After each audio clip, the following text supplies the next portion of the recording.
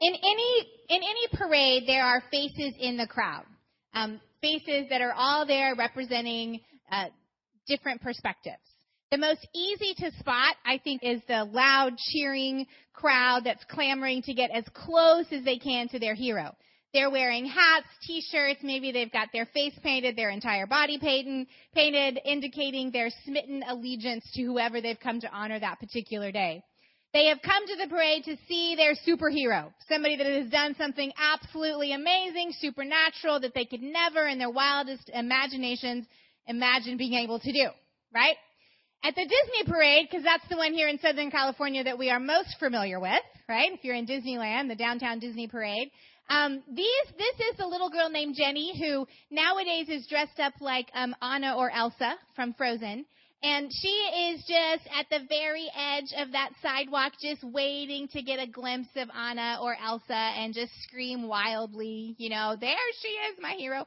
Or it's a 5 or 6 year old little boy in California Adventure who sees Lightning McQueen come driving down the middle of that park and thinks that Lightning McQueen is really smiling and winking at him. And I know that 5 or 6 year old little boys think that because I had one, right? And he believed that Lightning McQueen was looking at him. But it's also the girls who used to swoon at Elvis sightings, and it's the sports fan who line the streets when their NFL team has brought home the championship win.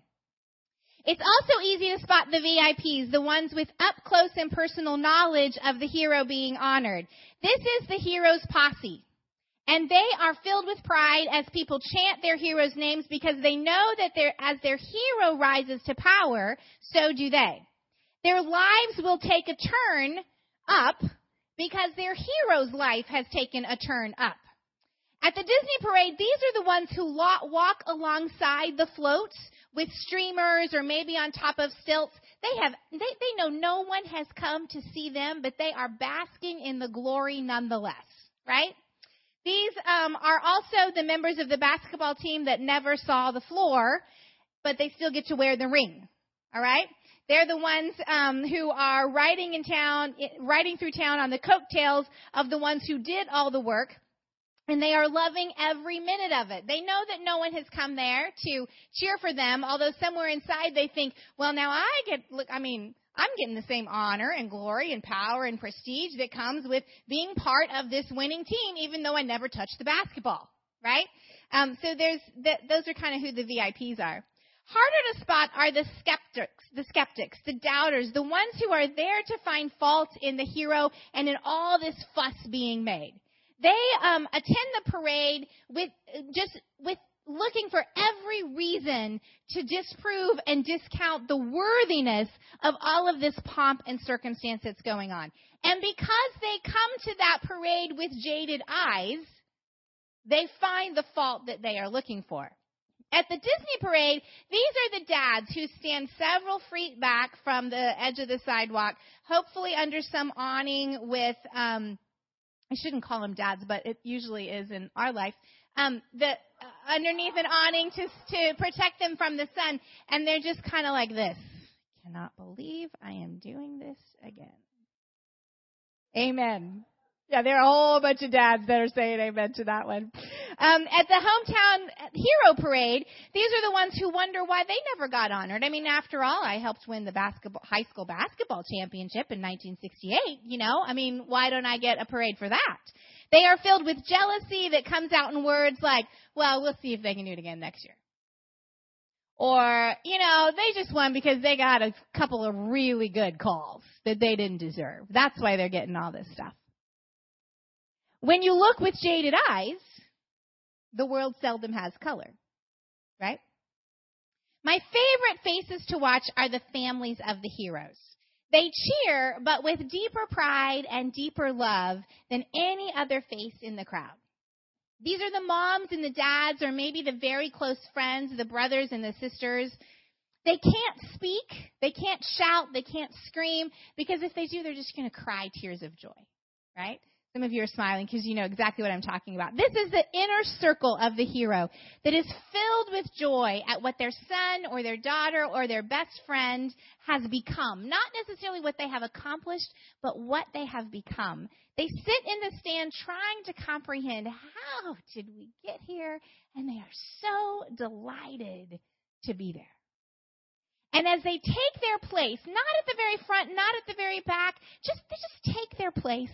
And they're just waiting for their friend, their son, their daughter to pass in front of them so that they can catch a look in their eye, connect with them, and just say very clearly through that look of their eyes, I love you too.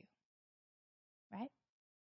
So as we read our scripture story today, well, you want to know who those are in the Disney parade? We don't really know who they are, right? We don't really know who the moms and dads are of the Elsas and the Annas that are parading through town. We also really don't know if you go to a teen parade because they aren't looking for recognition. They aren't usually wearing a hat that says, I'm the mom of the hero, right? I mean, the inner circle is, even in a hometown hero parade, is just kind of sitting there waiting for that moment when their eyes get to connect. Right? So as we read our scripture story today, I want you to think of those 4 types of faces. The cheering crowd, the VIPs, the skeptics, and the inner circle. And I want you to see if you can find them. So we're going to read from John chapter 12, beginning in verse 12.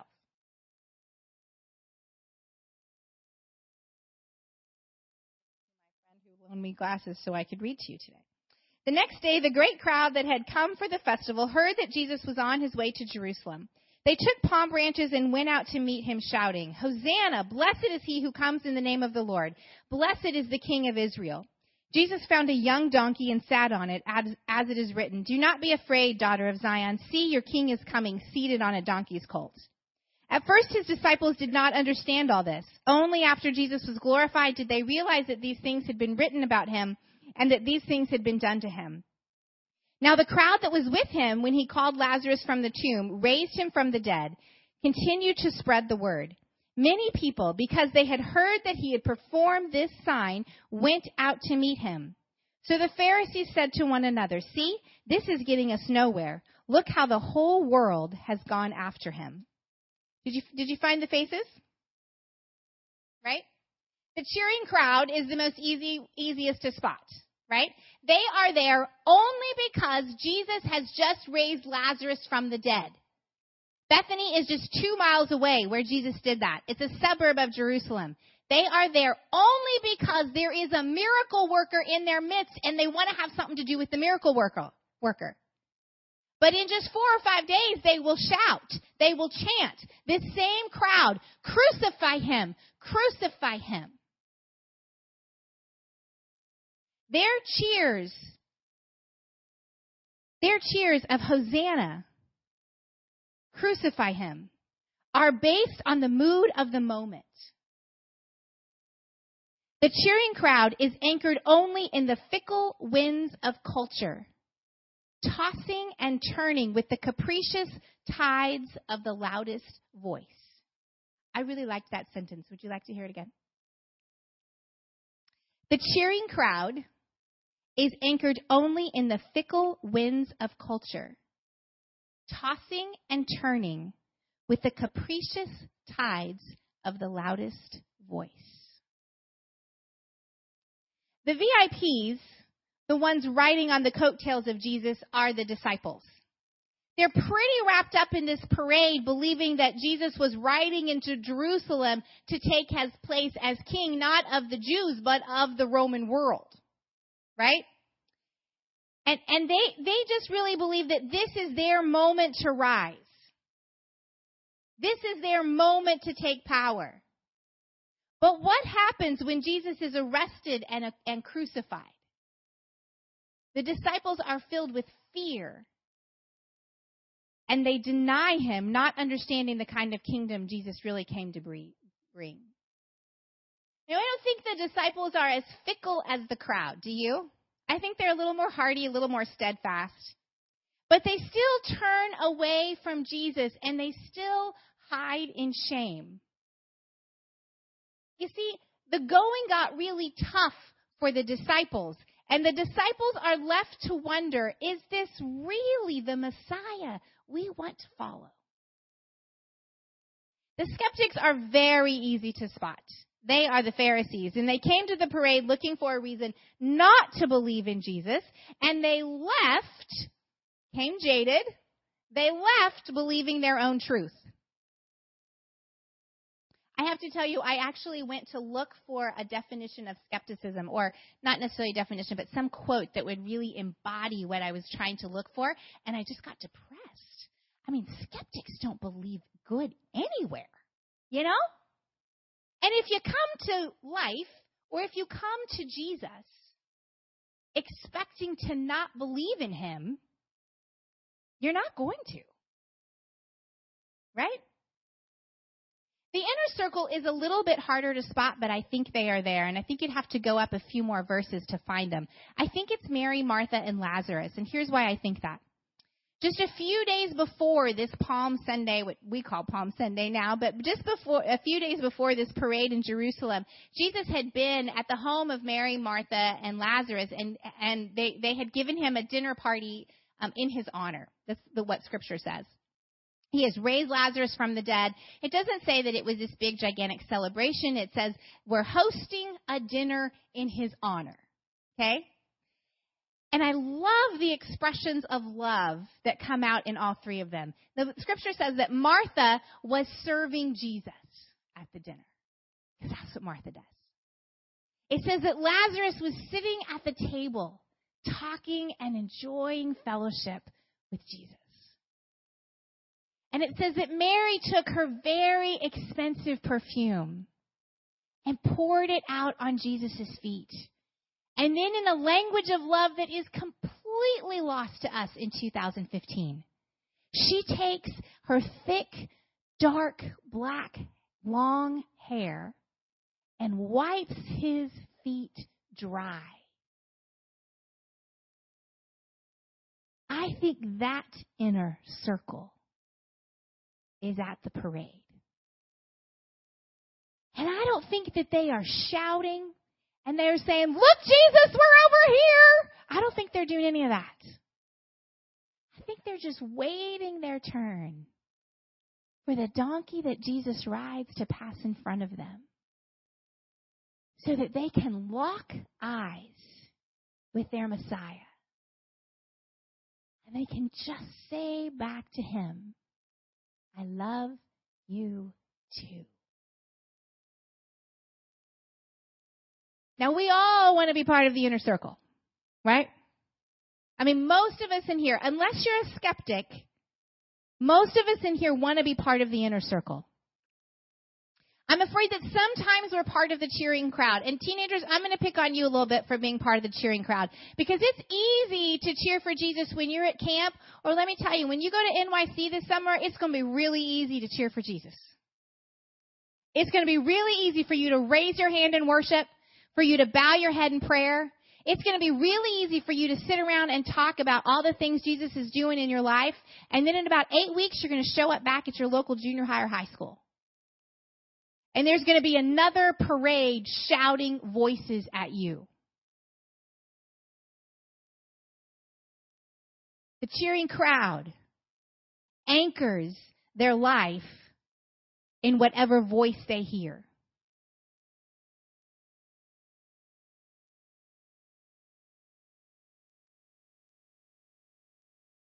I think many of us are disciples.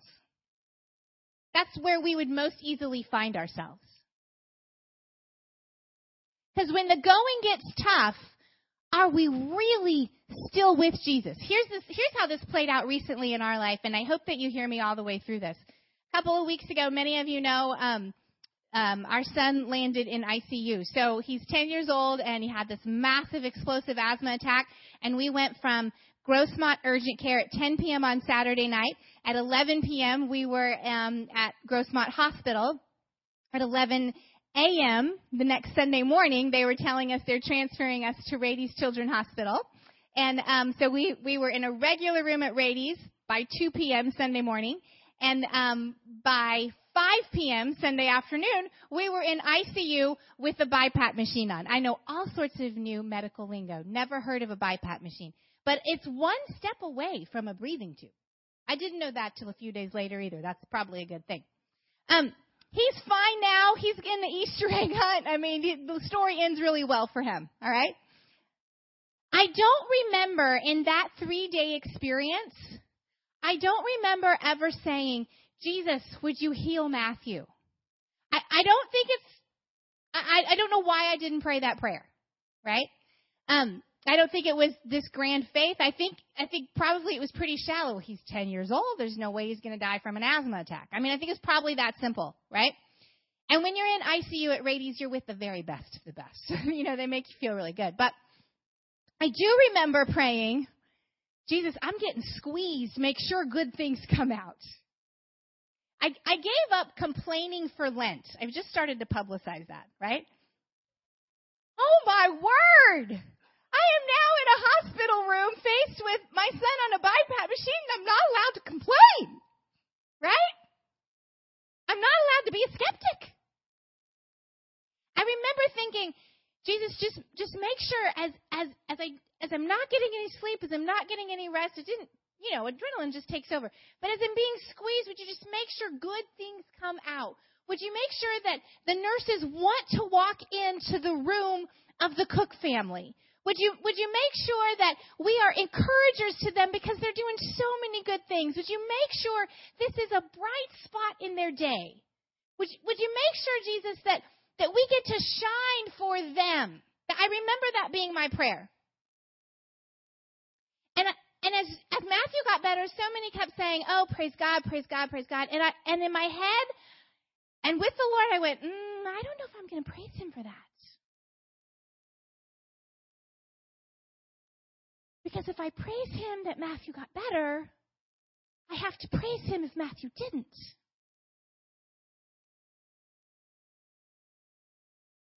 And I don't know if I can do that.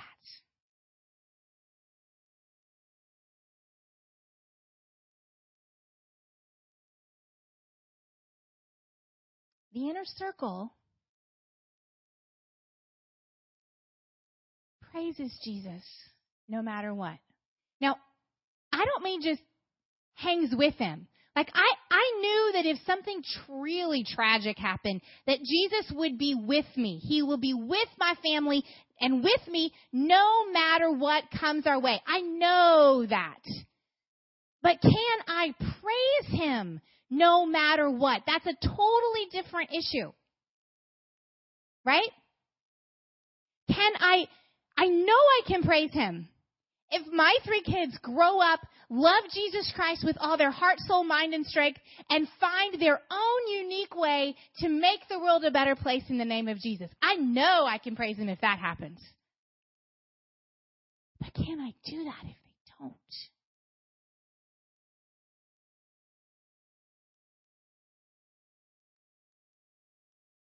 I don't know that very many of us can answer that question sitting in this nice, cushy sanctuary today.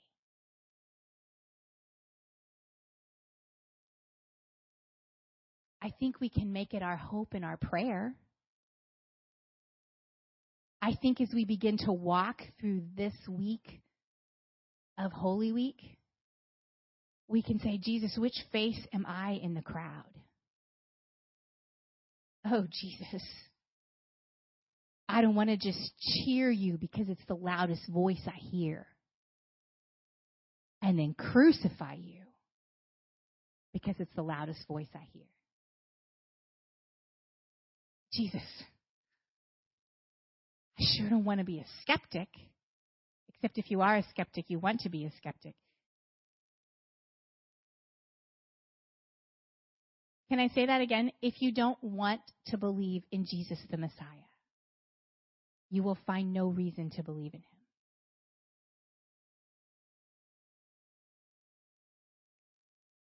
Jesus, I'm afraid I'm a lot like the disciples. That when life gets really tough, I might just run and hide. I might be afraid to declare that I'm a Christ follower. I might deny you, Jesus, in the moment when it really counts.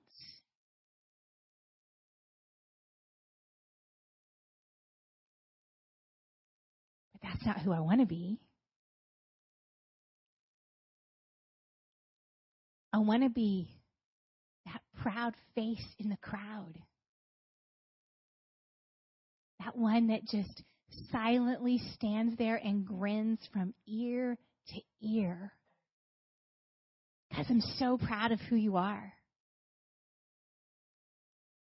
I want to be that one whose face you are looking for, because when we lock eyes and your eyes say to me, I love you, my eyes say back to you, I love you too. That's who I want to be.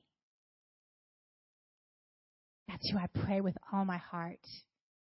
Jesus takes me all the way into that journey without giving me too many more days in ICU with my 10-year-old. Right? I'm going to spend a few moments just in quiet reflection. You know what? There's still communion up here. I know we already did it once. But if you're sitting out there and you think, I need to be part of your inner circle, would you just come dip again? Or maybe you want to kneel at an altar, maybe you want to get out, whatever you want to do. Which face are you in the crowd? Would you let Jesus really speak to you about that? That is a place of conviction for every last one of us in this auditorium today. Which face are you? More importantly, how's this? Which face do you want to be? Is that a better question? Let Jesus take you to that place.